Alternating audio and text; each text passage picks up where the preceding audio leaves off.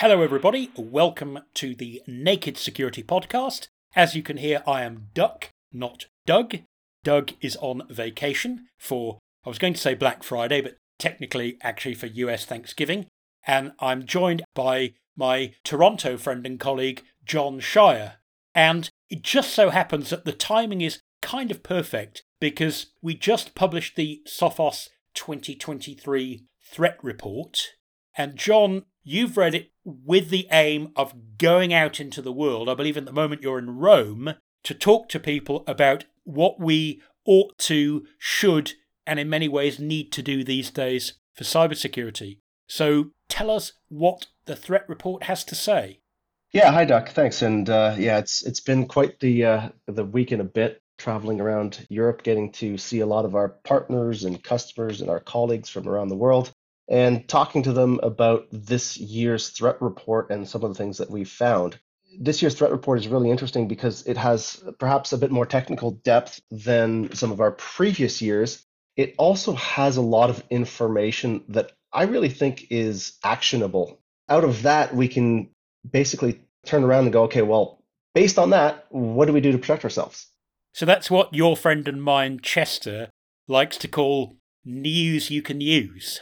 Exactly. News you can use, and information that is actionable is always, in my opinion, and especially in the context of cybersecurity, is always more valuable because I could tell you all about all the bad things that are happening out there, and if they're theoretical, so what? But also, if I'm telling you stuff that is not applicable to you, there's nothing for you to do. But as soon as I give you a piece of information where just acting on that information makes you more secure, then I think we all win collectively because now there's one less avenue for a cybercriminal to attack you, and that makes us all collectively more secure. Absolutely. There is an element of what you might call self-serving altruism in cybersecurity, isn't there? It really matters whether you're secure or not in terms of protecting everyone else, and you do it for yourself. Because if you don't go probing, if you don't try hard to do the right thing, the crooks will go probing for you. And they're very likely these days to find a way in. Yeah, they will and they do. And the fact remains that we've long said that everybody's a target, everybody's a potential victim. And when it comes to breaching a network, one of the things that you would do as a cyber criminal is not only ascertain what kind of company you're in, what kind of network you're in, where all the valuable assets are, but also what else do you have access to? What other potential connections exist? What B2B connections exist between the victim that you're currently breaching and other potential victims out there? At the end of the day, this is a monetization game. And if I can get two victims for the price of one, then, I win. A lot of these more skilled attackers do have quite deep penetration into a lot of these networks. I mean, most of them end up on Active Directory servers as domain admin. They can gather a lot of information that can be used for other crimes down the road. But it's not just about depth, it's also about breadth, isn't it? If you're the victim of a ransomware attack, where pretty much all the useful data files on all your computers, including your servers, on your entire network have been encrypted, that means that the crooks already had read and write access to all of those files. So therefore, they could, and probably did, steal all those files first. You're right. The ransomware is the final phase of the attack. This is the point of the attack where they want you to know that they were there. They'll put up the flaming skulls on your desktops and on your servers and wherever else they decide to encrypt, because they need you to know that something bad has happened, and they need to tell you how you can pay. But the fact remains that ransomware, as I said, is the last phase. There are a lot of things that have gone wrong before that last phase has happened. So, John, let me just ask you quickly, in the event of a ransomware attack, is it true to say that it is the exception rather than the rule that the crooks will come and scramble the files, ask for the money, and that's it, in minutes or hours? That's not usually how it works, is it? Right. So in the active adversary report from earlier this year, we identified, and this is the study of all the incident response investigations from the rapid response group at Sophos. for the year of 2021, we identified that the median dwell time, so that's the time between when the attackers first breached the network and then launched the ransomware, or we see some sort of goal at the end where the attack was detected. Doesn't have to be ransomware. It could be, we detected the crypto miner and then we've done the investigation, was 15 days. Now, that's the median for all attacks. For non-ransomware style attacks, it was 34 days. And for ransomware specifically, it was 11 days. So they move a little bit quicker than the overall median. So there's a lot of time there. And when I looked at some of the outliers, one of them victims had somebody in their network for 496 days. And this is likely due to initial access broker IAB activity, right? You've got somebody that came in through a vulnerability, implanted a web shell, sat on it for a while, and then eventually that either got resold or independently, another cyber criminal found the same vulnerability because it wasn't addressed and was able to walk through the front door and do their activity.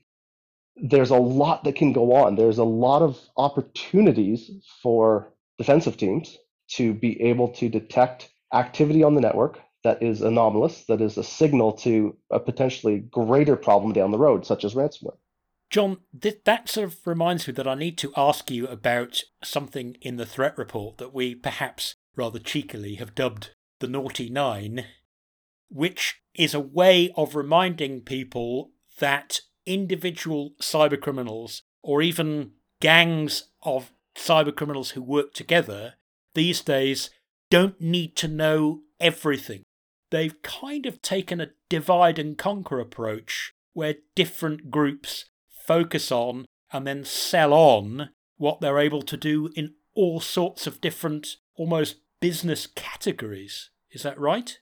Yeah, it's a development of the cybercrime ecosystem that seems to be somewhat cyclical. So if we roll back the clock a little bit and we start thinking about the malware of yesteryear, and you had generally viruses, worms, they weren't standalone operations. There were people that were just going out there and doing their own thing and infecting a bunch of computers. And then eventually we got these botnets that started to proliferate, and the criminals thought, well, hey, I can rent those botnets out to do spam. So now you had a couple different entities that were involved in cybercrime, and we keep fast forwarding to the days of the exploit kit merchants, where they would use the services of exploit kit brokers and traffic direction services and all sorts of other players in the market. And every time we go through this cycle, it seems like it gets bigger and more professionalized than before. And now we're in an era where, calling it the as a service era, for good reasons, because not only have legitimate companies gone to this model, but the cyber criminals have adopted it as well. So you've got all sorts of services now that can be bought, and most of them are on the dark web and criminal forums, but you can find them on the clear web as well. So you mentioned a moment ago IAB's initial access brokers, crooks who aren't actually interested in deploying ransomware, collecting bitcoins. They'll leave that to someone else. Their goal is to find a way in and then offer that for lease or sale. And that's just one of the Naughty Nine X as a service aspects, isn't it?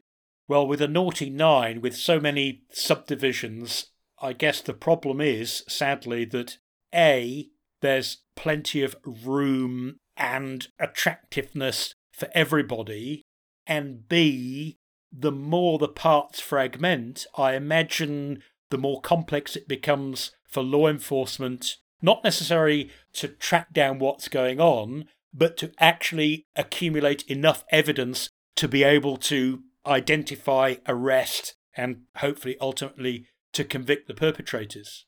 Well, so yes, it makes the investigative process a lot tougher because now you do have that many more moving parts and individuals specifically involved in the attack, or at least aiding and abetting in the attack, we'll say. Maybe they're not directly involved, but they're definitely aiding and abetting. And in the good old days of the single operators doing ransomware and doing everything from the initial breach to the end phase of ransomware, how you might be able to get your criminal, right? The person that was behind it. But in this case, now you're having to arrest 20 people. While these investigators are good at what they do, they know where to look. They work tirelessly to try to discover these people. Unfortunately, in many of the indictments I've read, it usually comes down to poor OPSEC, poor operational security, that unmasks one of the individuals that's involved in the crime. And with that little bit of luck, then the investigator's able to pull on those strings and get the rest of the story. If everybody's got their story straight and their OPSEC is tight, it can be a lot more difficult. On the basis of what we've just said, the fact that there's more cybercrime involving more cybercriminals with a wider range of, if you like, stratified or compartmentalized skills, with all that in mind, what are the new techniques on the block that we can use to hit back against the apparently ever increasing breadth and depth of the reach of the crooks? Well, the first one I'll start with isn't necessarily new. I think we've been talking about this for a while. You've been writing about this on Naked Security for quite some time. But that's the hardening of identity, specifically using multi-factor authentication wherever possible. The unfortunate reality is that as I've gone through the last couple of years reading a lot of the victim reports in the Active Adversary report, there's a fundamental lack of multi-factor authentication that is allowing criminals to penetrate into networks quite easily, very simply walking through the front door with a valid set of credentials.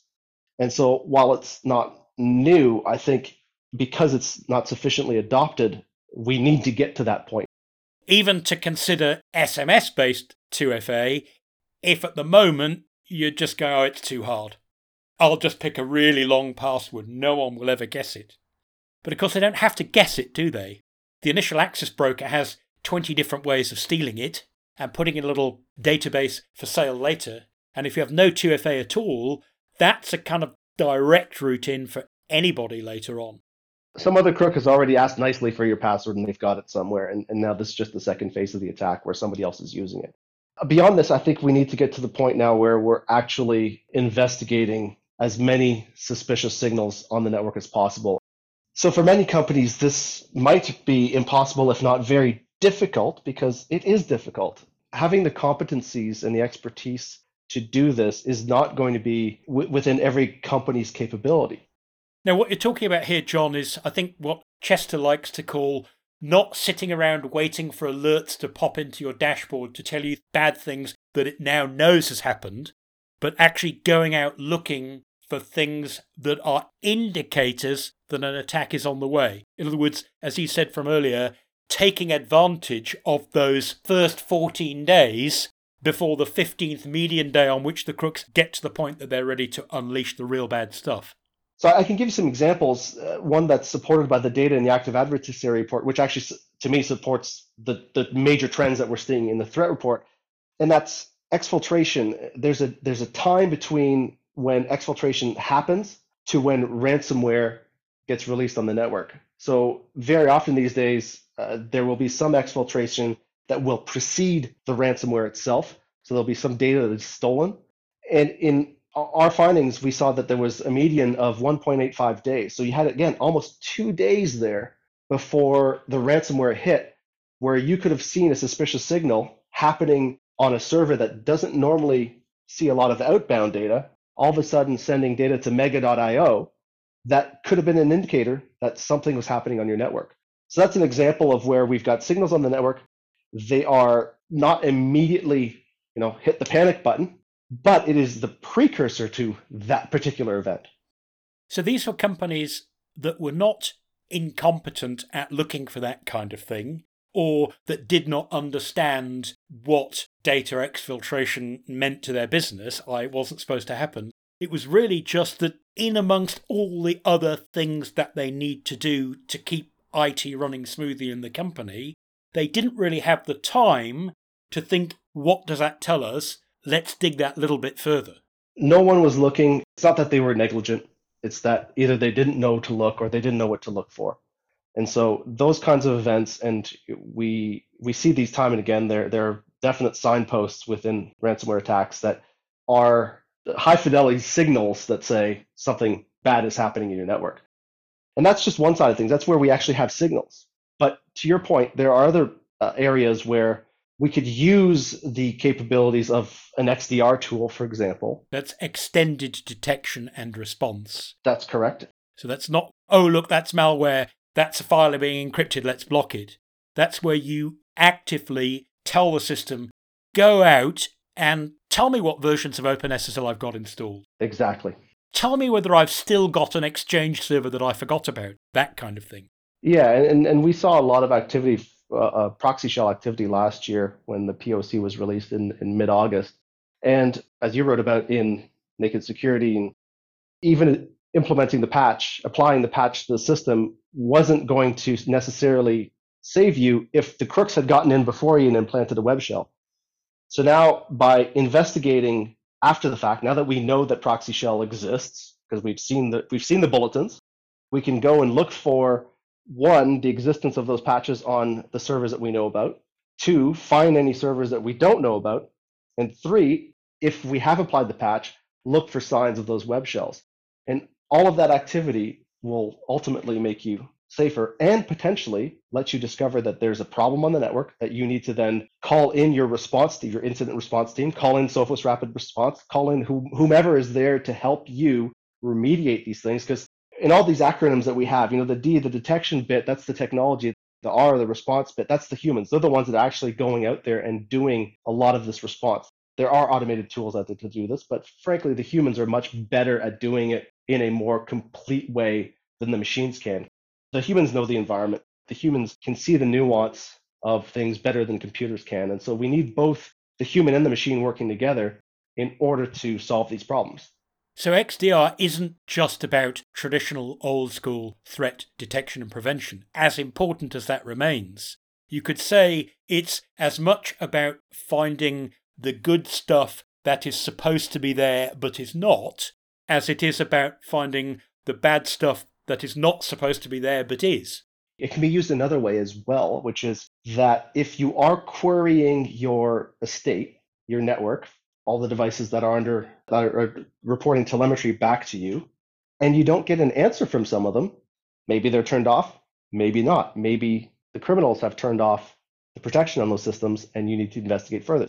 You want to reduce the amount of noise in the system so that you can spot the signal a little bit better, and that's what prevention will do. It'll get rid of all that low-hanging, high-volume garbage malware that comes at all of us every single day. If we can get rid of that and get a more stable signal, then I think it not only helps the system overall, because there's less alerts to process, but it also helps the humans find the problems faster. John, I'm conscious of time, so I'd like to ask you the third and final thing that people might not be doing, or they think they might need to do, but they haven't quite got round to it yet, that, in your opinion, gives the best bang for their cybersecurity buck in order to increase their anti-cybercrime resilience as quickly as they can. Something that I've been talking to a lot of our customers and partners about is we're in this world now where the threats have gotten more complex. The volume's gone up. Don't be afraid to ask for help. To me, that's advice that we all should take to heart, because we can't all do it all. You made an example before we started recording about calling in a plumber, right? Not everybody's capable of doing their own plumbing. Some people are. But at the end of the day, asking for help shouldn't be seen as a negative or as a failure. It should be seen as you doing everything you can to put yourself on a good security footing. Yes, because that plumber has fixed hundreds of leaky pipes before. And cybersecurity is very much like that, isn't it? Which is why companies like our own, like Sophos, are offering managed detection and response, where you can say, come and help me. If nothing else, it sort of frees you up to do all the other IT things that you need to do anyway, including day-to-day cybersecurity stuff and regulatory compliance and all of those things. Expertise is gained through experience, and I really don't want all of our customers and everybody else out there to have to experience hundreds of attacks daily in order to figure out how best to remediate them, how best to respond. Whereas the aggregate of all the attacks that we see daily and the experts that we have sitting in those chairs looking at that data, they know what to do when an attack hits. They know what to do before an attack hits. They can spot those signals. But we're going to be able to help you with the technical aspect of remediation. We might give you some advice as well on how to prepare your network against future attacks. But at the same time, we can also take some of the emotion out of the response. I've spoken to people who've gone through these attacks, and it is harrowing, it's emotionally taxing, And if you've got somebody there that is experienced with a cool head, that's unemotional, that can help guide you through this response, the outcome is going to be better than if you're running around with your hair on fire. Even if you have a response plan, which every company should, and it should be tested, you might want to have somebody else along that can walk you through it and through that process together so that at the end, you are in a place where you're confident your business is secure and that you are also able to mitigate any future attack. After your 12th ransomware attack, I reckon you'll probably be as good as our experts are at running the network time machine, going back, finding out all the changes are made and fixing everything. But you don't want to have to suffer the 11 ransomware attacks first to get to that level of expertise, do you? Exactly. John, thank you so much for your time and your passion, not just for knowing about cybersecurity, but helping other people to do it well, and not just to do it well, to do the right stuff well, so they're not wasting time on doing things that won't help. So let's finish up, John, by you telling everybody where to get the threat report, because it's a fascinating read. Yeah, Doug, thank you very much for having me on. I think it was a good conversation, and it's nice to be on with you again. And if anybody wants to get their very own copy of the freshly minted threat report, you can go to sophos.com/threat report. Well, that's nice and easy. It's great reading. Don't have too many sleepless nights. There's some scary stuff in there, but it will help you do your job better. So thank you once again, John, for stepping up at short notice. Thanks to everybody for listening. And until next time, stay secure.